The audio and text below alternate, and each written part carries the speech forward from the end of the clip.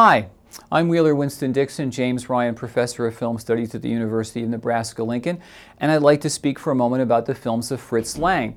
Fritz Lang holds a unique position in the cinema because he was born, of course, and raised in Germany, and his first films are German, and some of the most famous are Dr. Mabuse, Der Spieler, Die Nibelungen Saga, Metropolis, made in 1927, Woman in the Moon, which is a silent film, 1929, and of course, one of the first German sound films, M, with Peter Lorre as a child murderer.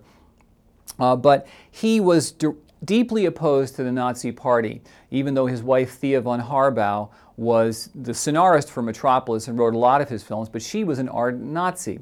And in one of the most astoundingly moral acts in the history of cinema, Lang was offered the chairmanship of the combined UFA film, which was the huge German film conglomerate created by Joseph Goebbels, if he would stay and make films entirely of his own but lend his name to the Nazi film industry.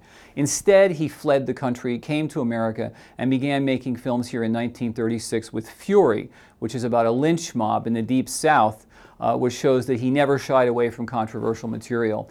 In the 1940s, he made such classics as Scarlet Street with Joan Bennett, Woman in the Window. In the 1950s, he moved into crime films with things like The Big Heat.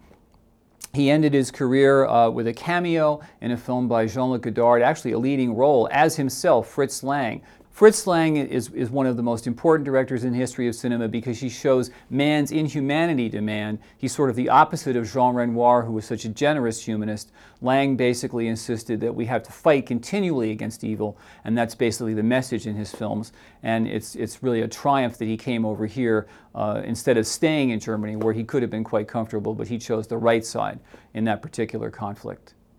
My name is Wheeler Winston Dixon, and this is Frame by Frame.